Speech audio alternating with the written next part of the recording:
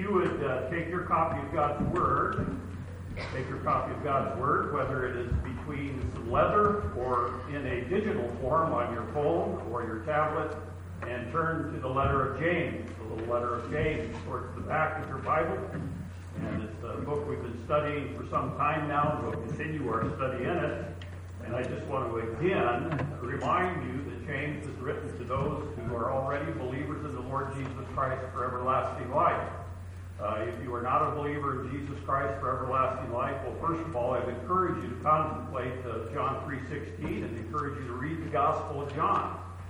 For God so loves you that he gave his only begotten Son, that if you believeth in him, you will not perish, but have everlasting life.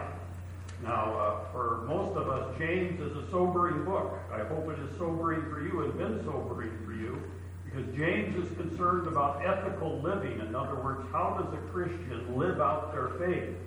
And James is not a doctrinal book, but it is an ethical book. It's an ethical teaching on how to live. And we've been spending some time here, and personally it has been a good exercise for me and a good reminder for me, and yet at the same time it has been one of the hardest books I've had to preach through.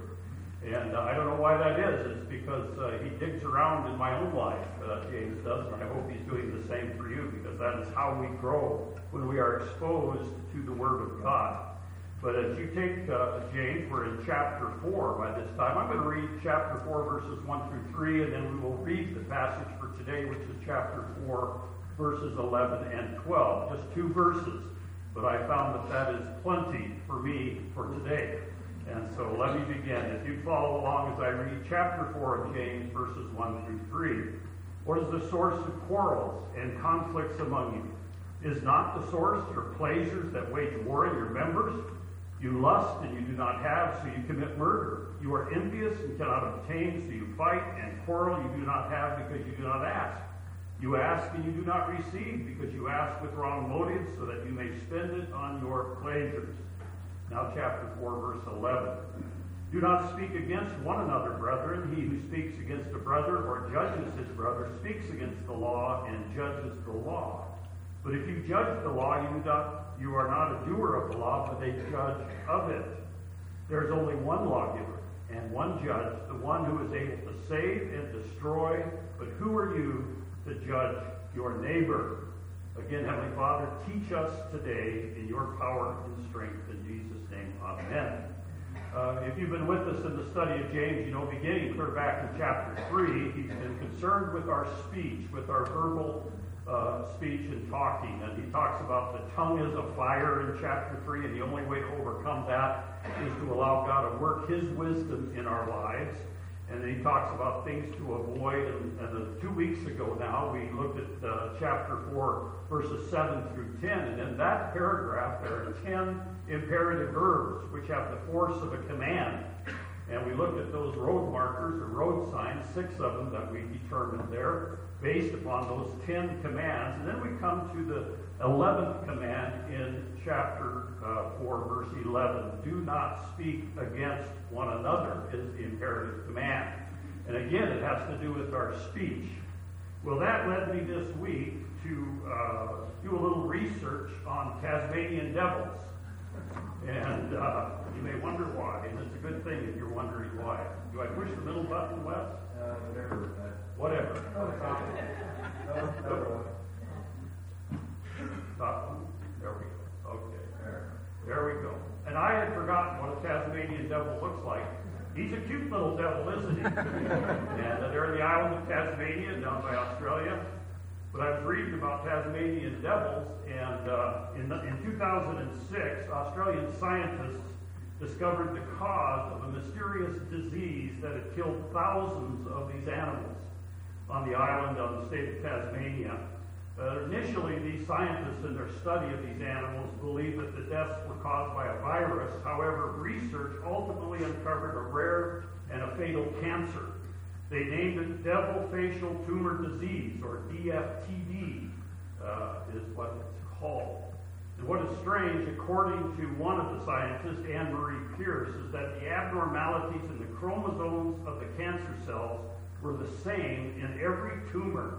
That means that this disease began in the mouth of one single sick Tasmanian devil. That individual facilitated the spread of this disease by biting its neighbors when squabbling for food. And here they are. Kind of hard to see, but they're squabbling for food. That's what they do. According to the scientists, this is natural behavior for the devils, but they jaw wrestle with one another. They bite each other a lot, and usually around the face and the mouth, and bits of the cancerous tumor break off on one devil and stick to the wounds of the other. And so over the course of several years in their studies, the infected devils continue to inflict deadly wounds on others' mouths. And consequently, the disease spread, and ultimately, it wiped out over 40% of the population of the Tasmanian devils. And I was thinking how appropriate that is, because our mouths are very dangerous, aren't they? James has already addressed that in chapter 3. But a similar fate threatens us as Christians in a church, and we've seen what the consequences of unwise speech can have. If members persist in devilish speech and behavior, we can wound one another, can't we? And that's why today in chapter 4, verses 11 and 12, I've entitled it Perilous Speech, because James is very concerned about this. Remember, James is a book, the earliest book of the New Testament, probably, I believe, written about 36 AD, so just a short 3 years after the crucifixion and resurrection and ascension of Jesus Christ. Of course, his half-brother, James was Jesus' half-brother. And James was a leader of the Jerusalem church, and James is very concerned. He's writing to Jewish believers in Jesus Christ and the Messiah, because the early church at Jerusalem was primarily made up of Jewish people. And they were persecuted. You can read about that in Acts chapter 8, verse 1. And they were scattered typically into the east, is what historians tell us. They went east of Jerusalem into Syria and other places east, forming little Jewish believer messianic communities, if you will. But they were having a lot of problems because they were under a lot of pressure. They were still being persecuted, not only for their Jewishness, but for their Christian beliefs, for following Jesus, the Messiah. And so there was a lot of internal struggle and turmoil. Sometimes persecution will bring people together, but will also divide people if we are under that kind of pressure.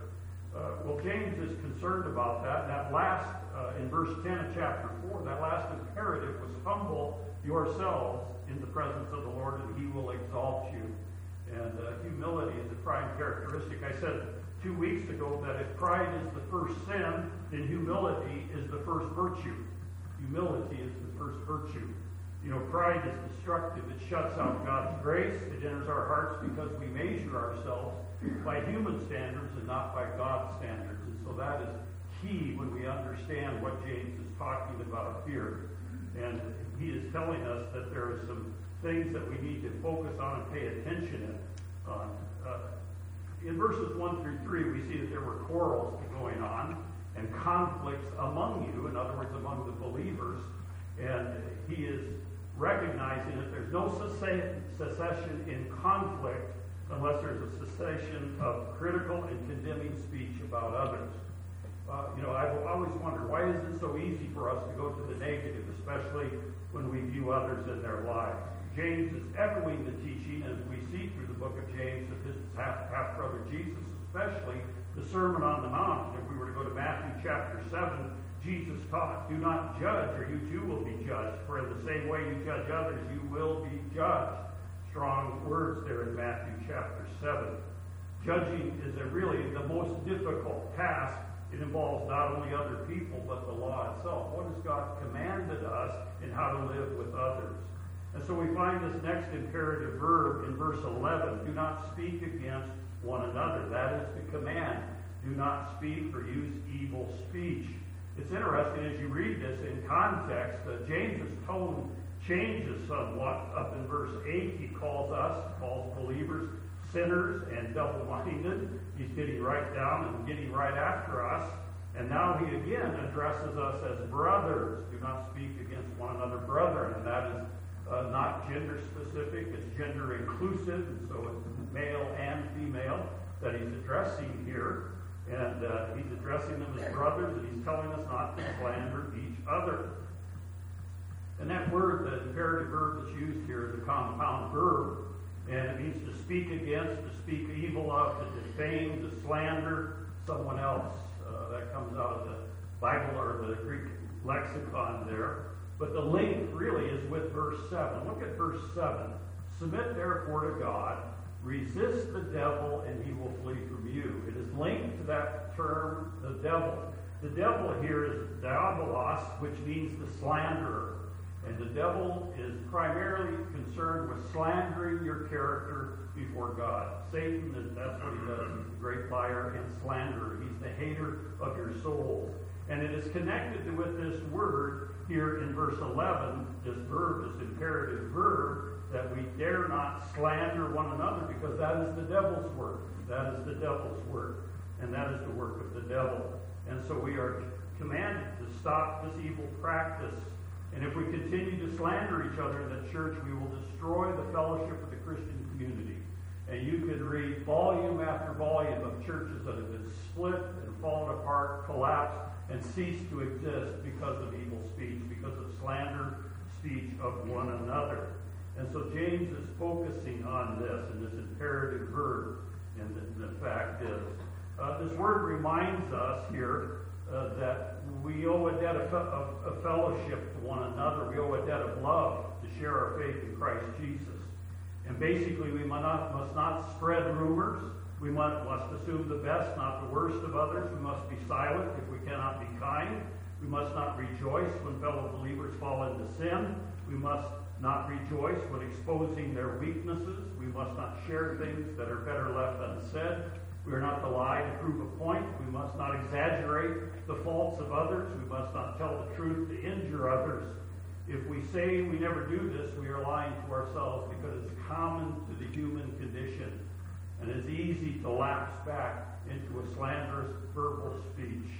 William Barclay, a classic commentator, says this. He says that few sins are so thoroughly condemned in the Bible as gossip, slander, and evil speech. In Romans chapter 1, verse 30, Paul classifies slanderers next to the haters of God. Remember that next time you're tempted to gossip, slander, defame somebody else there. There's not one good word in Scripture about that.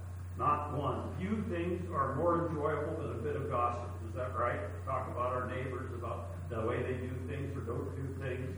Few things are so completely condemned in all of the Bible. Isn't that interesting? I tell people that when I do any amount of counseling or meeting with people over issues, and they start complaining about their spouse, or if they start complaining about other people in the church, I stop them and I say, if you want to confess your sins to me, that's a biblical thing. That is good. But if you want to confess somebody else's sins to me, you're off limits. You cannot do that. And you should adopt the same philosophy when you listen to other people, especially the one they're complaining about is not in the same room. Matthew 18 applies there. So it's okay to confess your sins to one another, but not to confess other people's sins to one another. That's the point there.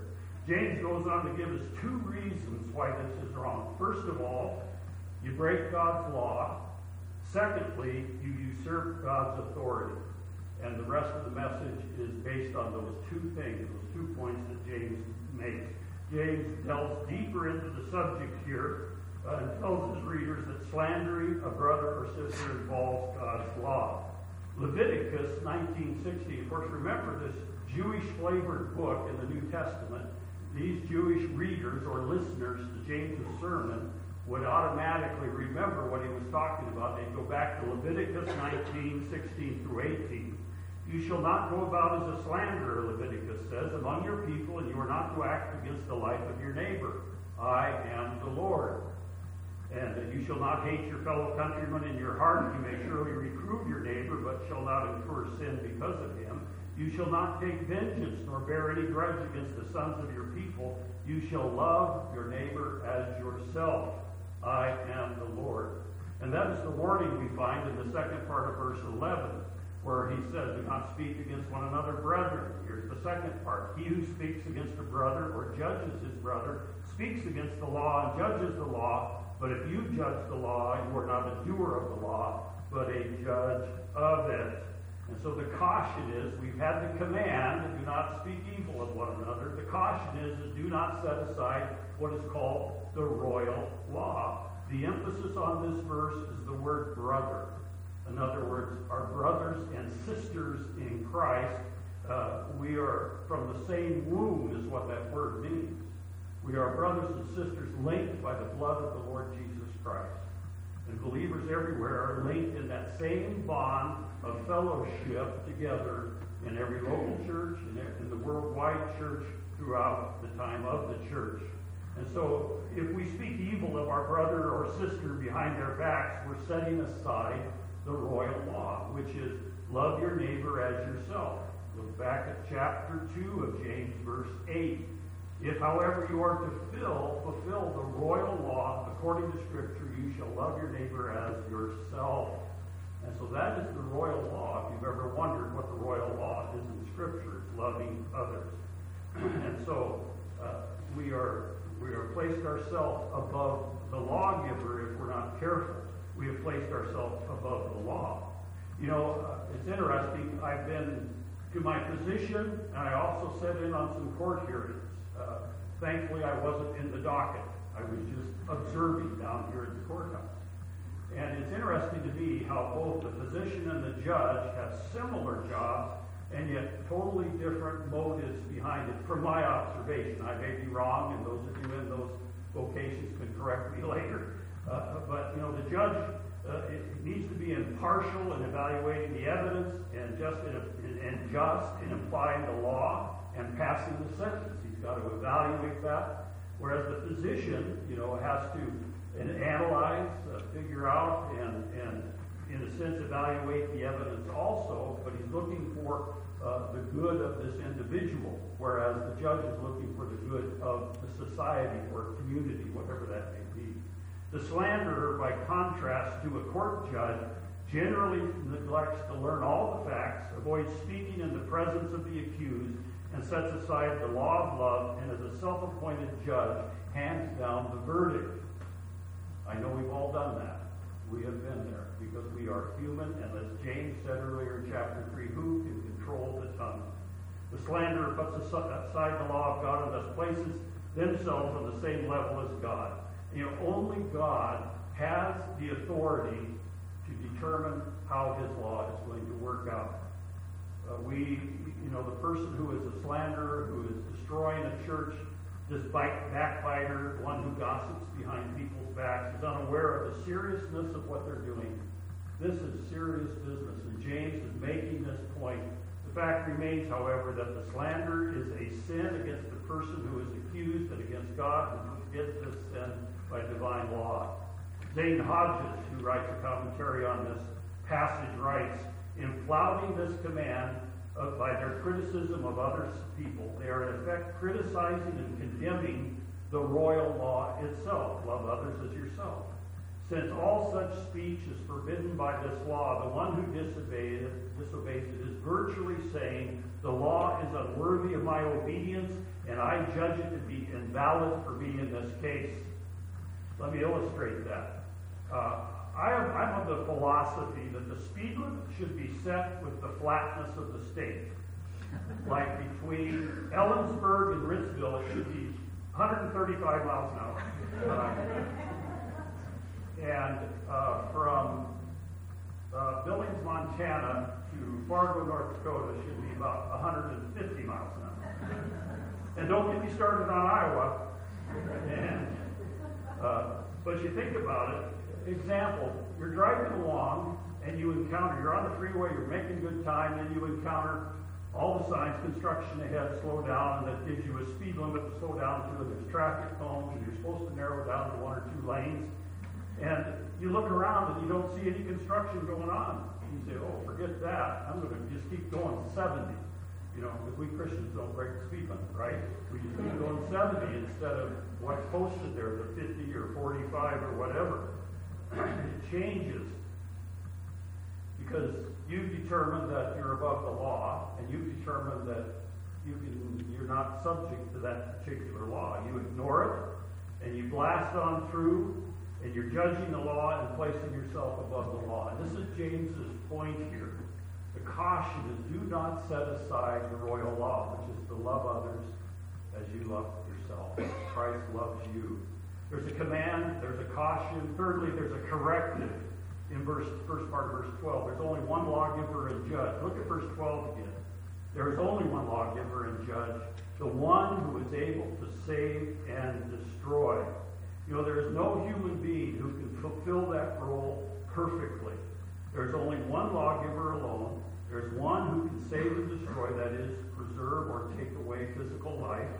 The reason James says there's only one lawgiver, in theory, we all agree to this, don't we? We look at our scriptures, we look at our Bibles, and if we've been trained in Christian thought, we think, yes, there's only one lawgiver. There's only one who reigns supreme because he has created all things. He is God of all things. He makes the universe. He rules and governs that universe.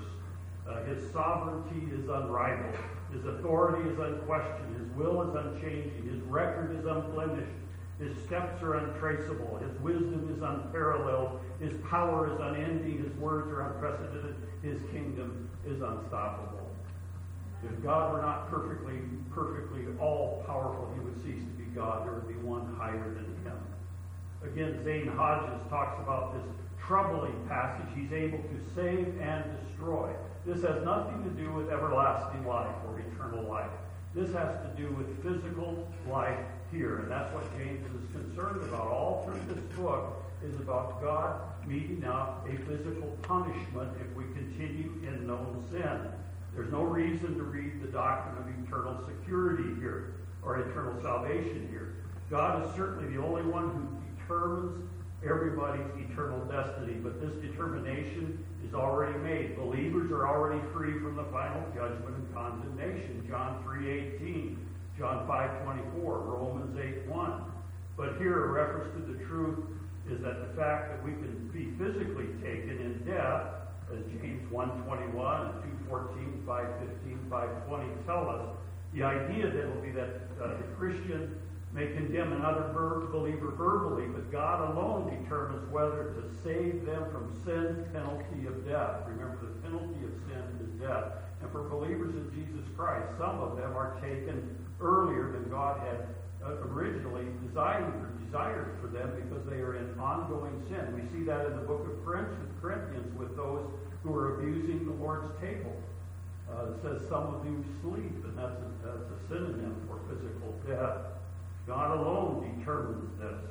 God therefore receives the honor, the final authority in establishing the law and judging man. He is the divine judge. He is the one who made the law. He carries it out, and he cannot allow us to usurp his position in that. So we have a command, we have a caution, we have the corrective, and finally we have a censure at the end of verse 12. In end of verse 12, he asks a rhetorical question. But who are you to judge your neighbor? It's a rhetorical question. He becomes personal. It's like James looks right into our eyes of us as each individual and says, who are you to judge your neighbor? The contrast between the one and only lawgiver and sinful man is clear. Who are you to judge the servant of another? Is the way the Apostle Paul puts it in Romans chapter 14, verse 4. And humility comes when we recognize that we are not the judge of others. We are not the critic of others. James purposely chooses the word neighbor to remind us of the royal law of love that he just described in chapter 2, verse 8. In judging his neighbor, the reader ought to love him instead of judging him. So when the Christian submits to God, when we submit to this, when we guard our speech, guard our thoughts, guard our mind, and because there is plenty in my life and in your life that we could criticize, isn't there? If we're really honest with one another. If you're around me long enough, you'll find plenty of things to criticize. And probably the same goes with you and me here, you know. And so when we want to submit to God's rule, God's law, God's will in our lives, then Satan is going to attack that. As I said last time, when a Christian submits to God, the satanic forces seek to interfere. The devil is like a mad dog, Augustine said. He's like a mad dog that is chained up. He is powerless to harm us when we are outside of his circle of reach. But once we enter that circle, we expose ourselves again to injury and harm. James' bottom line is sharp and to the point. Who are you to judge another? If we really repent, if it's real in James 4, 7 through 10, we must be humble enough to perceive the unworthiness to pass judgment on other Christians. Anything else is only the fruit of arrogant self-exaltation. Maybe some practical considerations here in verse 11. Scripture teaches us that this is the long view. And this haunts me sometimes. Matthew 12:36, it says that we all will appear before God in the day of judgment, and at that time give an account for every careless word we have spoken. Can you imagine? I don't know how that works out. But it's the Bema judgment seat, which is our salvation is not being judged, but our works are being judged. Our salvation is secure because of Jesus Christ, because he is the perfect intercessor, advocate, Savior. But somehow we give account for every careless word. He holds us responsible for the very words we speak, and especially the words we speak against other people, and especially our brothers and sisters in Christ. In verse 12, all of us are guilty because of sin. We are under the law on the same level as all fellow men, and we are accused. Therefore, instead of placing ourselves above what God's will is and assuming a position of a judge, we ought to encourage and comfort and love our fellow man. You know, sometimes we talk about discernment, and we talk about, well, there's a brother in sin over here. But when we analyze that, are we there just to put him down and to crush him, or are we there to lift them up and love them as Christ has commanded us? The same thing he did for us at the end of Ephesians chapter 4. In short, we are in no position to judge because we ourselves are in need of mercy and grace. Let us help each other by directing our attention to Jesus Christ. Ray Ortland, I just ran across this quote. He said, after we mistreat someone, watch what happens inside of ourselves. We go into turbo mode, trying to find more and more faults in that other person. Why do we do that? We are scrambling like crazy to change the subject in our consciousnesses from guilt to our nobility. Our exalted self-image must not suffer loss. That's just the opposite of being humble before Jesus Christ and others.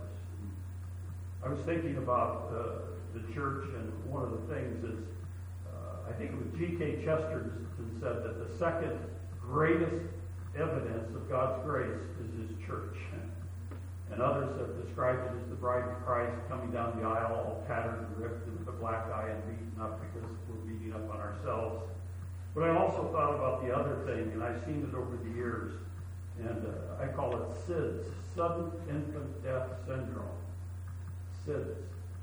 Many babes in Christ fall away from the church and die in their infancy because of the inability to live up to impossible standards which are thrown upon them by more mature believers who often fall short of those standards themselves. New believers are shocked when they find out that there are struggles and problems in churches. They need to understand that all of us are sinful and fallen, but yet in our humility, we should have the humility to help them and to lift them up. As the worship team comes to lead us in a closing song, I just want you to close with these thoughts.